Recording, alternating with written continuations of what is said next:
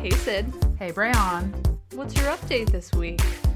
I feel like I'm not like doing this to be like, it's not an update. It's an I'm sticking with it. It sounds that way. But it is an update because it's something I am sticking with. I love it. So just for clarification, that thing that I'm sticking with is the Nike Plus app. And we did that 20-minute The workout hit thing. workout. Yep. We did that what feels like so long ago now. And we talked about the Nike Plus app then, and I still am like a huge proponent of it. Mm-hmm. I've been using it consistently and pairing it with my 20-minute cardio. And I honestly, I usually focus on the abs and arms, and I'm feeling stronger than ever, feeling really good, feeling like I'm doing high rep, low weight. So you're doing abs and arms on Nike Plus. Yes. So Nice. They have a bunch of different, you can sort by muscle group, or you can sort by style of workout. And because my knee is a little wonky, I focus on abs and arms for weightlifting. And then I do my cardio to make sure my knee doesn't fall off.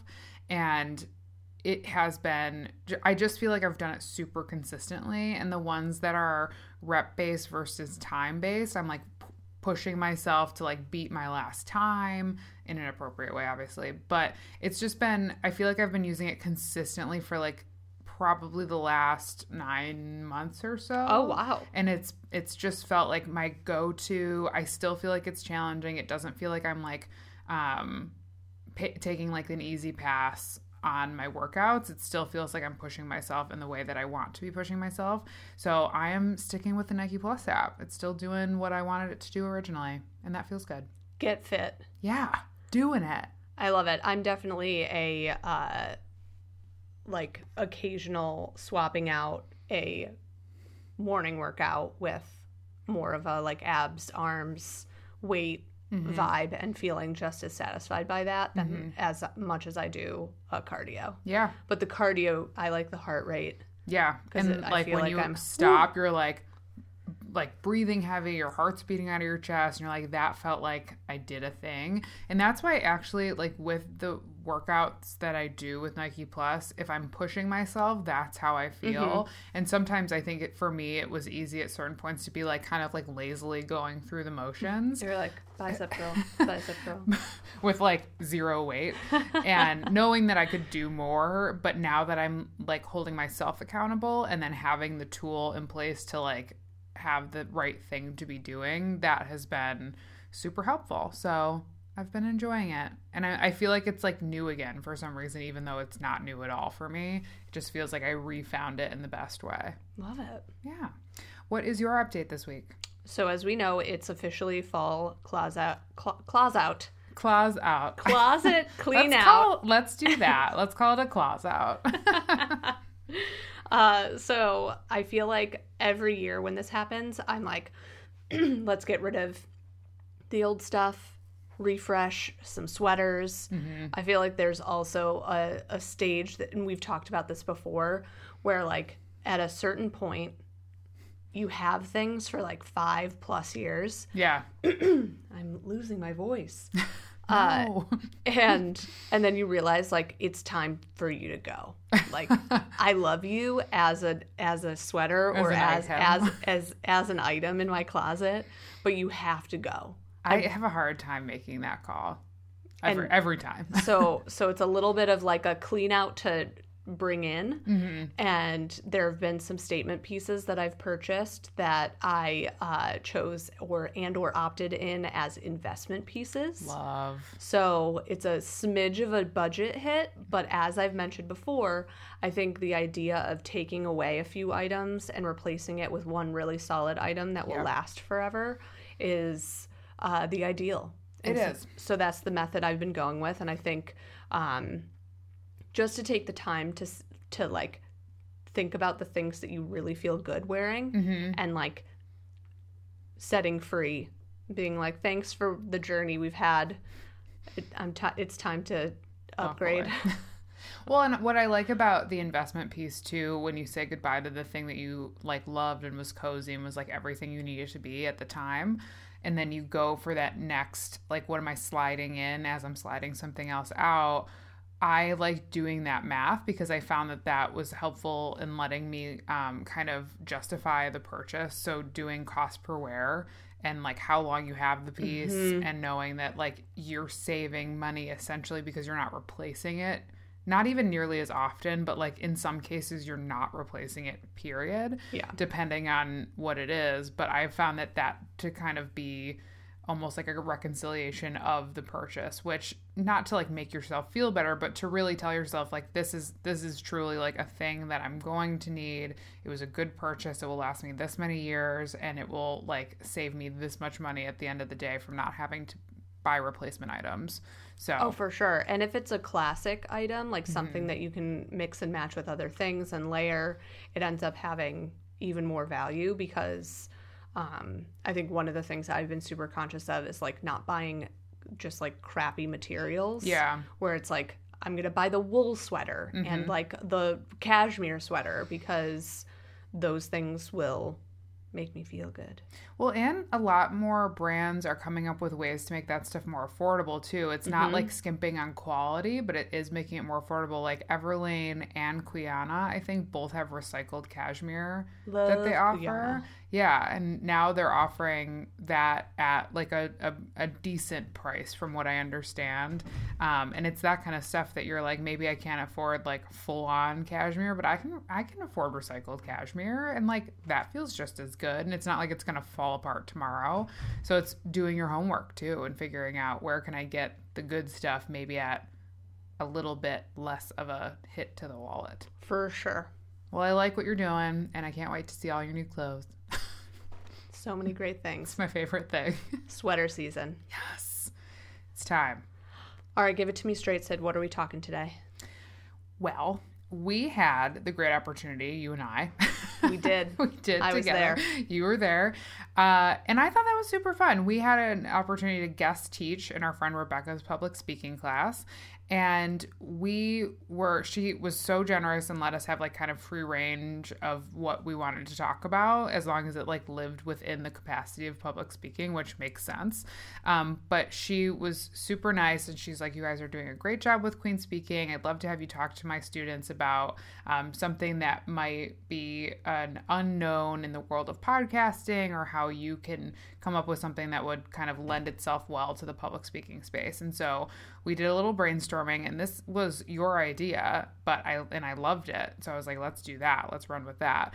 But one of the things that we've learned in our professional life, I'd say, is that the skills that you learn in a public speaking class can definitely be applied in many other areas that don't look like you standing up in front of a room or a concert hall or like those like typical public speaking events. Yeah, like standing at a podium. Yes. It's actually very rare for you to be like on stage in an auditorium and speaking in front of a 100-person plus room. Right. Or even like if you're preparing like a speech for a wedding that you have to do, like that doesn't happen every day.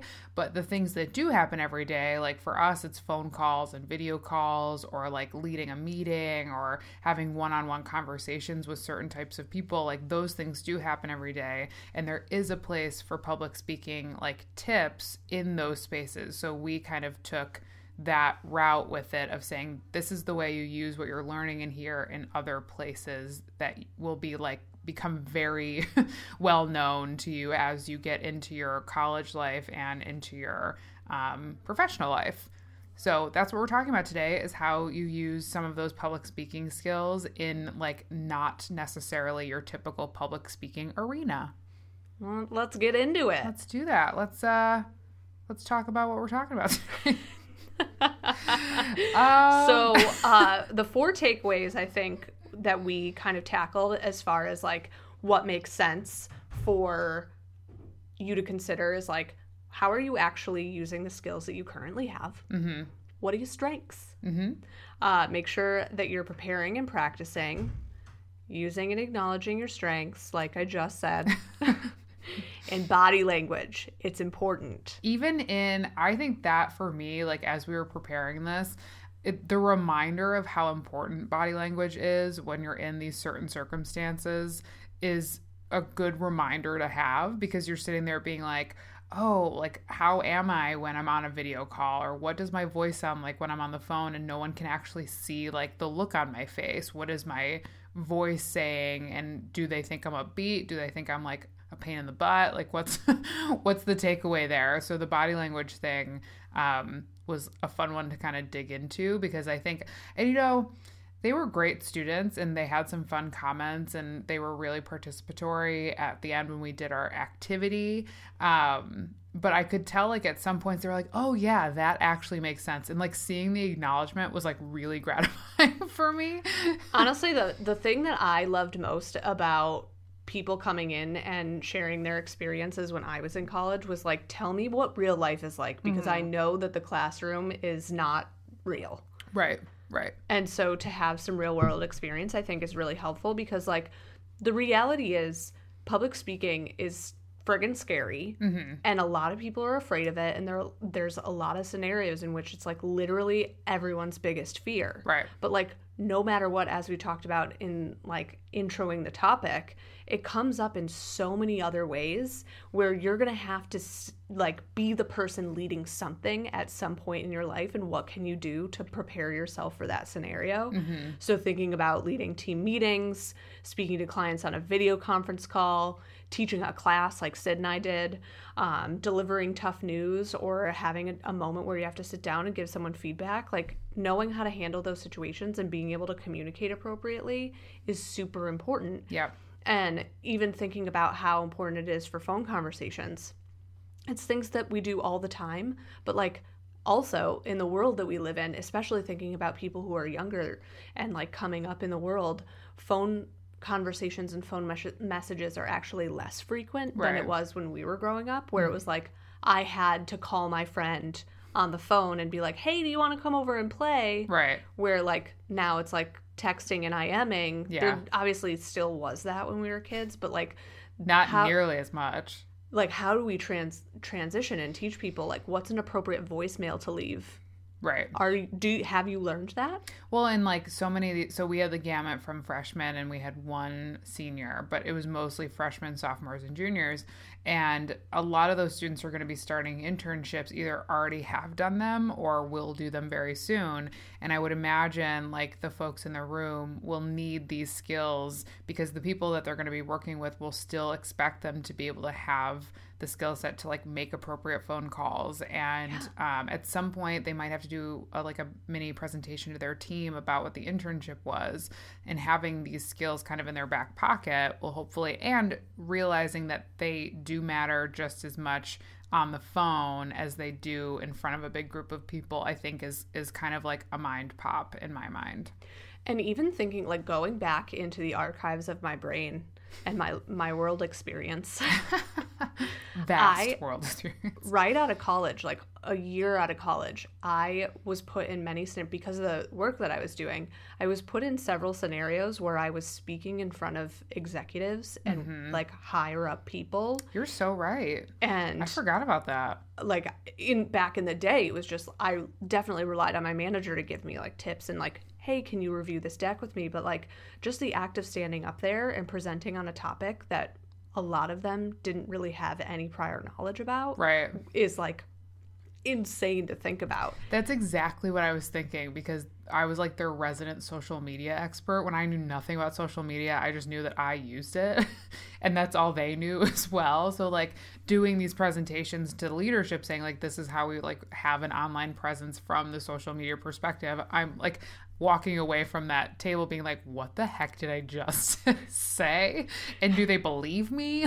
Do I still have a job? Or like, how'd that go? Yeah. I think I have another scenario that I think is really helpful to consider too when it comes to like how these skills translate really well, is like at this point I have like 10-ish years out of college, and thinking about that and saying it out loud is a little bit like, whoa. I was like, yeah, so this 2020 will be 10 years. 10 years. For me. For in you. Particular. Not for me. I was like, wait, what? Not me too. So nearly. Almost. But, wow. Take a beat to take that in. B, the job that I had recently, most recently, I spoke a lot in front of large rooms where like I actually was the anomaly, and like the scenario I was in, I was standing in front of people and like explaining topics regularly. And so to get comfortable in that space, obviously with lots of practice, that's awesome. But translating those skills to the job I have now, where a lot of the conversations are more intimate or face-to-face on video calls, and like thinking about how that changes the interaction you're having and how you want to present yourself and how you want to prepare for those situations. There's so many things that come to play that like I feel like I'm a little bit still in the case of like relearning how to approach these things, because it just has a different there's just a different social etiquette that comes along with it, and just different preparation mode, and making sure that is, especially like in a room with people where you're talking about things collectively, making sure that everyone feels heard, especially having conversations like so much more commonly, people are on distributed teams or working remotely where you're all calling in from different places and want to make sure that everybody gets a chance to speak up or respond to questions or ask questions. Right. And having a chance, like especially being the person leading that kind of call, like kind of keeping an eye, it requires a little bit more effort to like pay attention to what's happening in those situations. Because you're speaking while also like you're being aware of all the faces and what the faces are doing, or if there like is a natural break where something needs to happen. Your brain is doing like 6 different things at once, which can be a lot to manage if you're not used to it or if you're brand new to it. Yeah, and it's so much easier to accidentally interrupt people in those situations, or 1,000%. talk over people, or accidentally start talking on mute.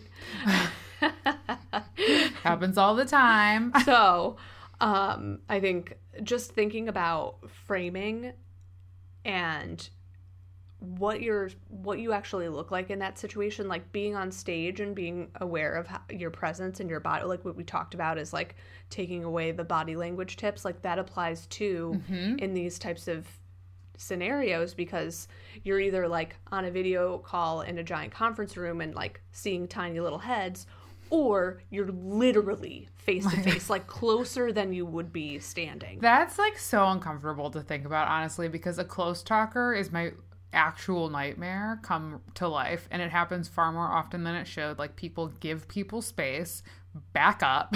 But you're right, like when you're on a video call, you're like really in front of it's literally the your camera head. And I'm like very uncomfortable with that, just thinking about how close that, and like what's on my face and what's my face doing, and like can they see like the sheen that happens midway through the day, and preparing for that. It's a lot. It is a lot. One thing that comes to mind that I shared last night was I had to get much better at the phone very quickly. And I didn't have a job that had me in front of people all that often, honestly, like giving presentations or anything. But you know, I love the speech. I have been tapped to give many a speech for many a person at a wedding, and I really enjoy it. I feel very prepared to do it all the time, but not knowing how to translate all of that skill set to the phone was like a real 180 for me, because I then had to say, okay, email is not my primary like use of communication with the job that I have right now. It has to be phone. At least to start, it has to be phone. And then realizing what kind of etiquette is necessary on the phone between like how you leave a message, how you're talking, and realizing like upspeak can be really common and something that you fall into very quickly. And I'm like now very conscious of if I'm doing it. You're not. I'm not. Okay, good. And the other thing is how, I guess I should say, when you're smiling while you talk, which I'm not right now, but you can definitely hear the difference when I do, because I just sound happier and I sound like a little bit fake. Just a little bit fake, but the way it comes across on a call with like a client or a constituent is like, it makes all the difference sometimes. And I told the story last night where like I've been told I sound really flighty on the phone sometimes, but some people really enjoy that too. So then you're like, okay, it's a case by case, I guess. Not like, you're like, I am who I am. Right. Like not a blanket, like always smile when you're on the phone, but utilizing the skills of like, you're sitting up straight, you're smiling while you talk, you are paying attention to what you're doing. Like, I think it's really easy when you're on the phone, if you're not the one talking, to get kind of sidetracked really quickly. So, but it's hard to come back from that because it's not really that cool to ask someone to repeat themselves because then they know you weren't paying attention. And whereas like if you're face to face with someone, you can kind of come back from that. And so getting much more comfortable with the phone and then utilizing these skills in that space was something that I found super helpful. And last night, just going through them again, like preparing for something, trying to like look something up on the fly on your laptop while you're on the phone with someone. Like, again, you've lost touch instead of having that stuff in front of you and being prepared right when you start the call. Like, all of those things are just as important in a space like that as they are when you're up in front of a group giving a speech of some kind. So that brings us to preparing and practicing.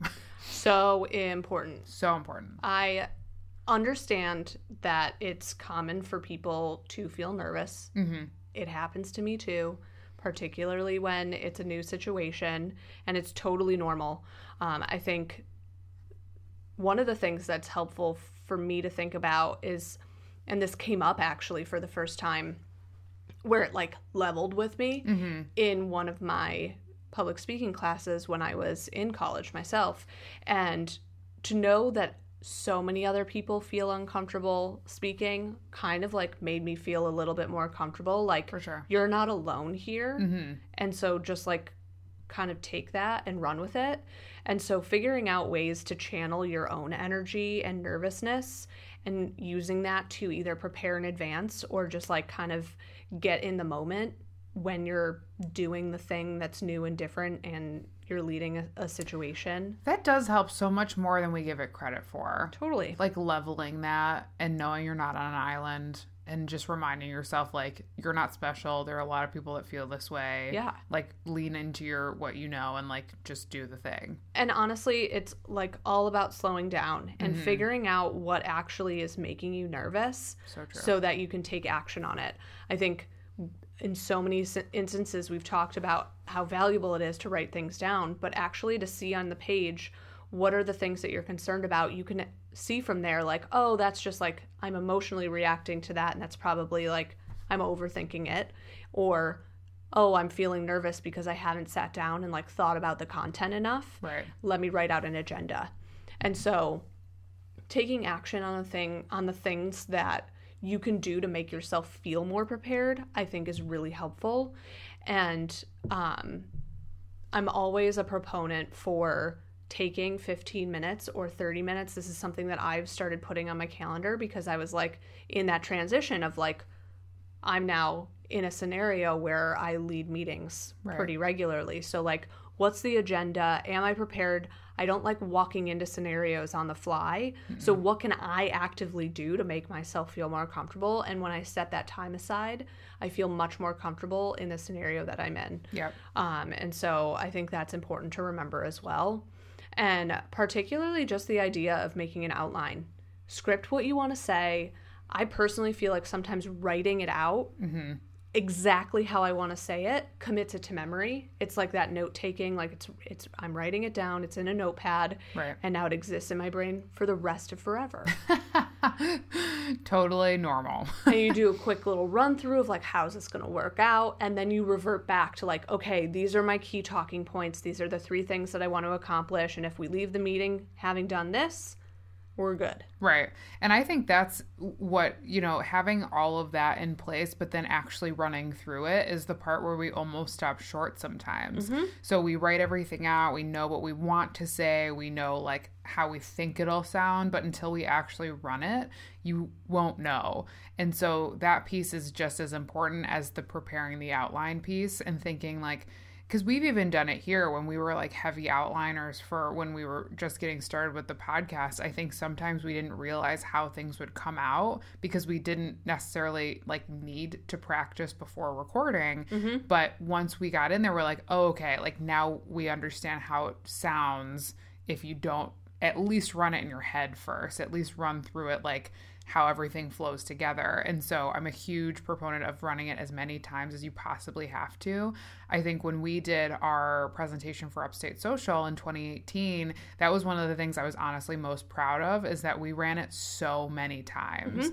And we ran it, and like we both were committed to making sure we had it not even memorized, but just we knew the material. We knew what we wanted to say. We knew what our hands were doing. We knew what we wanted to like make sure we emphasize at certain points. And so using that, and that was a big presentation. So committing something like that to like a phone call or a one-on-one meeting, I think about the times that I've made an outline for like a one-on-one with like a community member or something like that, but haven't actually like ran it with my supervisor or run through it myself. And then I'm in that meeting and it just does not come out the way that I thought it was going to. And that's totally on me. Like that's something I could have completely avoided if I had just taken the time to run through it and practice it a few times. I also think asking like any questions that will help you be prepared, especially when it comes to like a phone or video call. I am neurotic when it comes to that prep stage of like, do we all know what time? Do we all know like who's calling who? Is such a like, those are the like most nitty gritty annoying things. But I am like, I will go back and forth with someone until someone's like, I will call you and what number is best for you, and we have it all lined up. Because it like if one of you is sitting on the other end of the phone being like, well, they said they were going to call me, or if that's not clear, that's something that adds to your stress that can be completely avoided. So it's like planning all of those things in advance as well. Like, does everybody have the right call-in information? Does everybody have like the PIN number for the video call? Like these seemingly stupid little things so that important. Save so much of a headache, because then you're like, why is that person 15 minutes late for the call? It's like, oh, because they never got the information. Who didn't send them the information?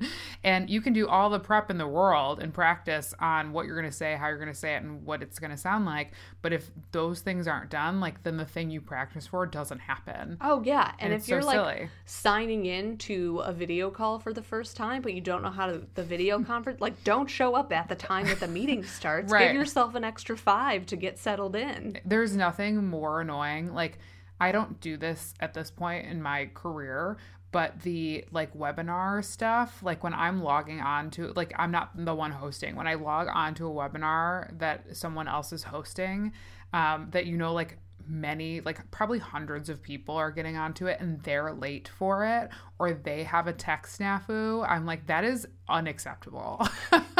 Like that should not happen unless like something terrible happened. That should not happen. So like those are the little things that you can prepare in advance that don't have to be a hindrance to your performance in whatever space you're utilizing these skills. So that's something I like to keep in mind. And then also just have the understanding that curveballs happen. You will not have every answer to every question that people will throw at you, but you can prepare a response if you, and I think that's a line that I sometimes it gets a little dicey for me, because I want to be so prepared that I've gone down every single avenue and have had a response for every single question that I think I can come up with, which is impossible. Like there will always be someone that throws out the like most random freaking question that you're like, where did you even come up with that? But instead of letting it break you, just know it's probably going to happen and have a response set instead of letting it throw you off your game. The best thing you can do in those situations is say, I don't know, I'm happy to follow up with you after the call. And don't let that like make you feel like that's a fail, because it's not a fail. It is a perfectly fine response. It doesn't make you look stupid. It doesn't make you look like you don't know what you're doing. If you've given a good talk, or if you've led the meeting appropriately, or if the call has been going just absolutely fine, one question that you couldn't answer is not going to make someone go like, oh, well, that person's incompetent. Like, right. That will not happen. But just know that there will be questions that might come up that you don't have an answer to. So be prepared for that response that you have like in your back pocket. So yeah. We talk about strengths all the time. All the time. And we're huge proponents of knowing what like your 5 top strengths are and all that good stuff, but also just utilizing it in this space and understanding that you bring something to the table that no one else does and identify those things. I think this can even like live in the prepare and practice place as well. Totally. But you can identify what you bring to the table, what makes you different, what like your skill set is that someone else might have, but they're not delivering in the way that you're delivering, and like let that guide you a little bit. Don't try to be someone else in those moments. Know that you know the information, but like don't try to regurgitate it as your boss or as your peer, because that will come off as fake. Mm-hmm. And it might even come off as unprepared because it sounds like you're just like repeating what has been committed to memory versus putting your own spin on it. Yeah. I think that's an important thing to keep in mind too, because a lot of times it's like, ooh, I'm doing this, I feel a little uncomfortable, but reminding yourself that like you're there for a reason and you're leading this thing or doing an activity or, you know, setting a meeting with someone because it's part of your job. You Right. got to do it. And like thinking about yourself as the pro or the expert in that situation and knowing that you deliver the message the way that you deliver the message and kind of owning that Right. will make it a little bit easier to say like, okay, yes, I want to lean on other people for their input or see how other people handle these situations, but how do you as an individual want to come across in those situations? Because in the end, you're the one that's going to say like, hey, can we set this meeting? Or like, hey, can we get the money for this thing? I want it. Yeah. That's not how you ask, by the way. It could be. It might not work that well, but it might. Who knows?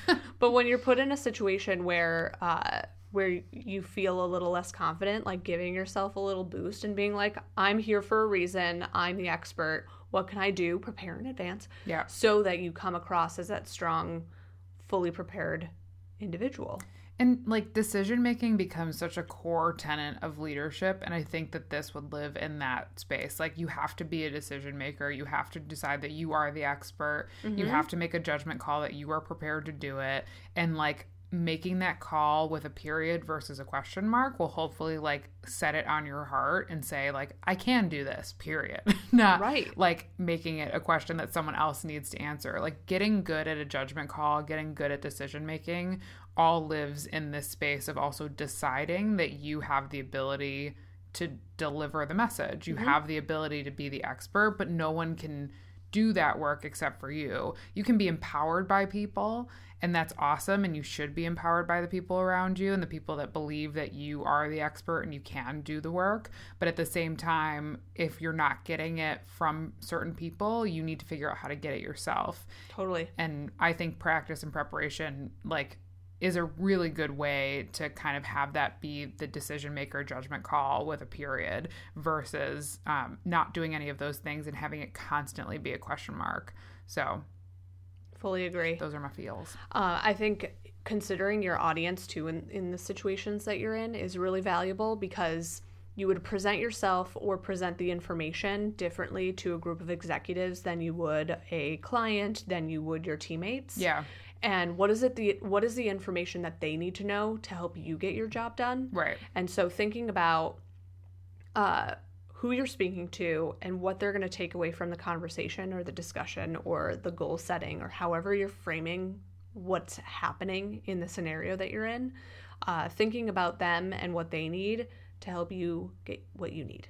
I think that's so important. And you're right. It's not necessarily like changing out yourself or your personality or like who you are as a person, but it could be changing out the message. Like an executive is not going to need the nitty gritty the way that your team member is, even if you're delivering some of the same information. I think that's a really good takeaway point, that you should tailor what you're talking about depending on who it is that's receiving it. Because I can't tell you how many meetings I've been in that, and I'm not an executive, but I don't need the nitty gritty. Like, I really don't. And I just need the high level, like, what are my action items? I'm going to walk away now with my action items. Like, I don't need to know how you got to the decision that you made. I just need to know what the decision was. Tell me what the decision was. Right. And sometimes we forget that. And sometimes our nervousness makes us get into details that don't need to be shared. 100%. So I like that. I like that one a lot for that reason, because it helps us get better at all facets too. It helps us be a better speaker, again, in any facet that you are speaking, if you know how to tailor and edit yourself just as much as someone else could edit you. Precisely. I like that.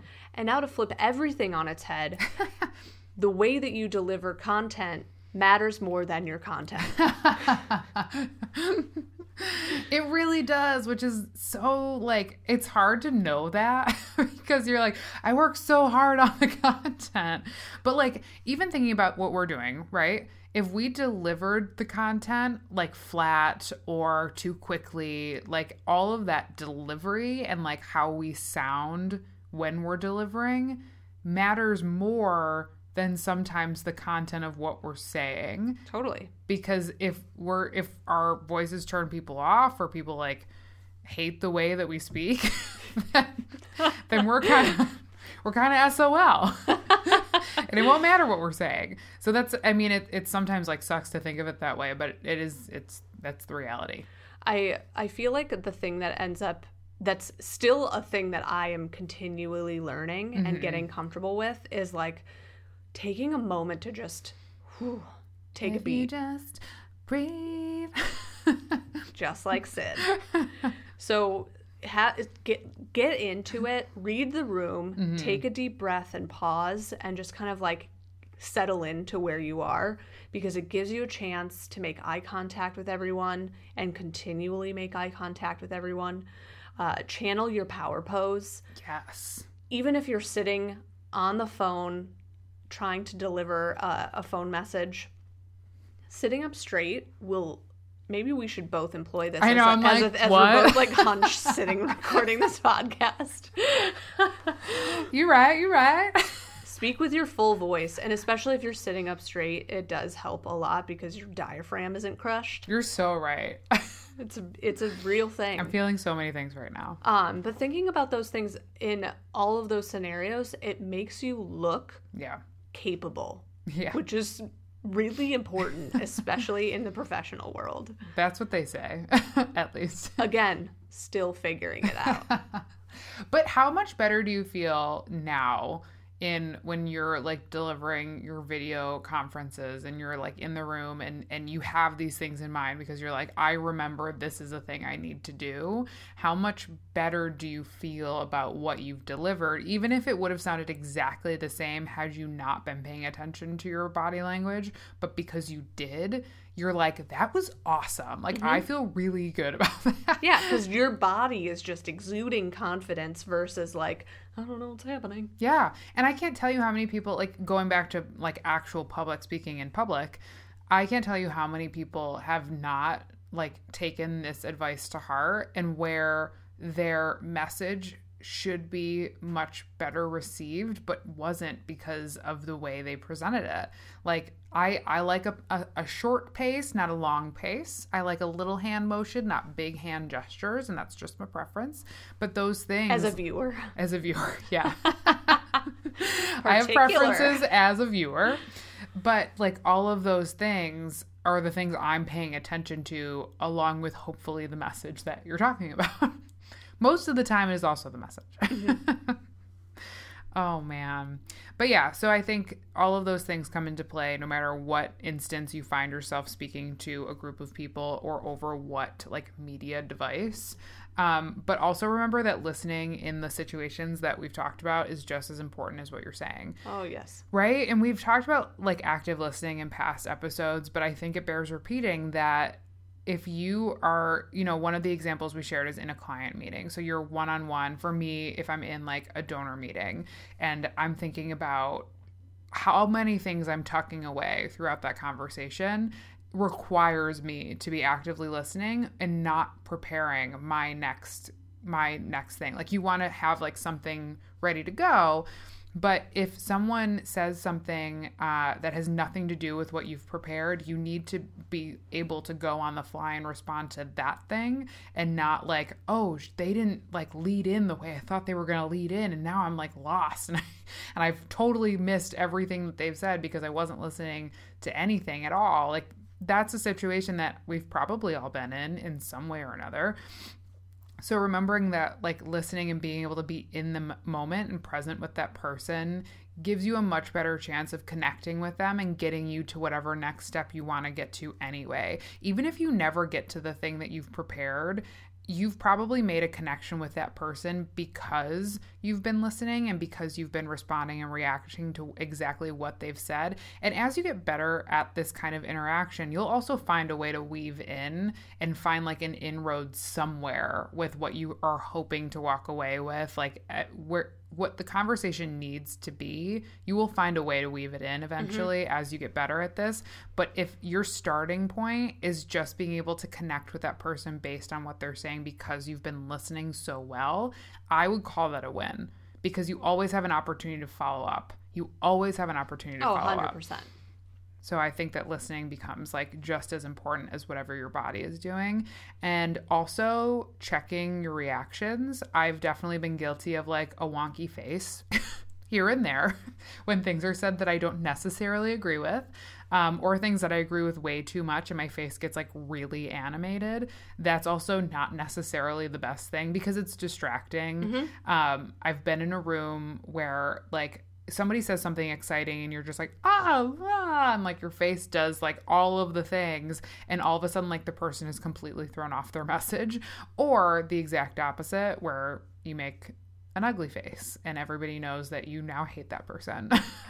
And that's like the body language part where people are reading into it, where it's like, did I say something wrong? Have I offended you? And you can't really figure out, then the person who's doing what they're doing is totally off their track. Well, exactly. And I think even as the speaker, I have a tendency, like one of the things I do is like chew on my inner lip, and I like have a tendency to do that when I'm like bored or when I'm not paying attention or something like that. Or if I'm just like feeling antsy, you know, it's like a tick that someone has. And if I'm like giving out information and there's like a pause in the conversation where other people are talking and I start to do that for whatever reason, that's really distracting. And again, like it makes people question my message, even if they really have no bearing to question it. It still is a distracting moment where they're like, does this person even know what the heck they're talking about? Yeah.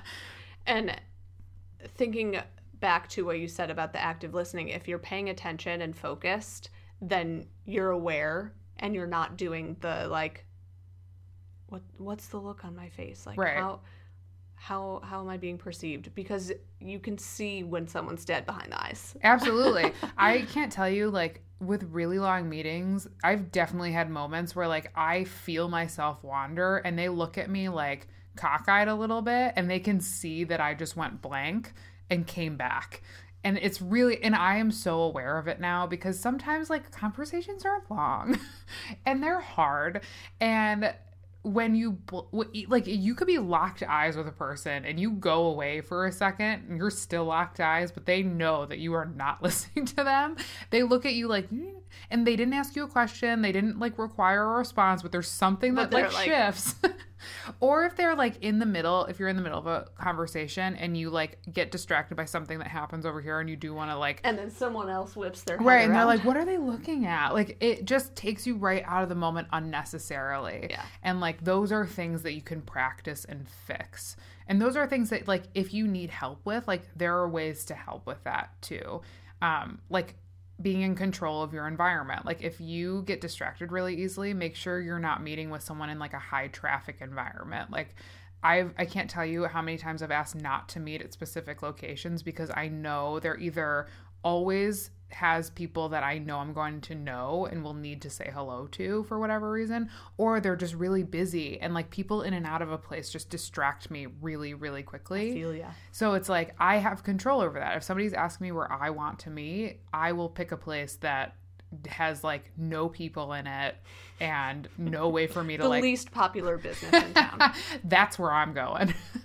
Because I just like, and that's a thing I know about myself. And I think that like more than anything with all of these things, you get to know how you operate as you do these things more often. But the preparing and the practicing, the body language, the leaning on your strengths, like all of those things you can start at a baseline and build up from. So know that like these are good things to know and have in your back pocket and lean into, but you will get better at them. But like everything, they require like attention. Yeah, 100%. And I think realizing that a lot of these skills are transferable to other scenarios and finding a way to make it fit is so helpful. Just to be like, wait, I've done this before in this situation. How did I feel confident there, and translate that to where you are now. Exactly.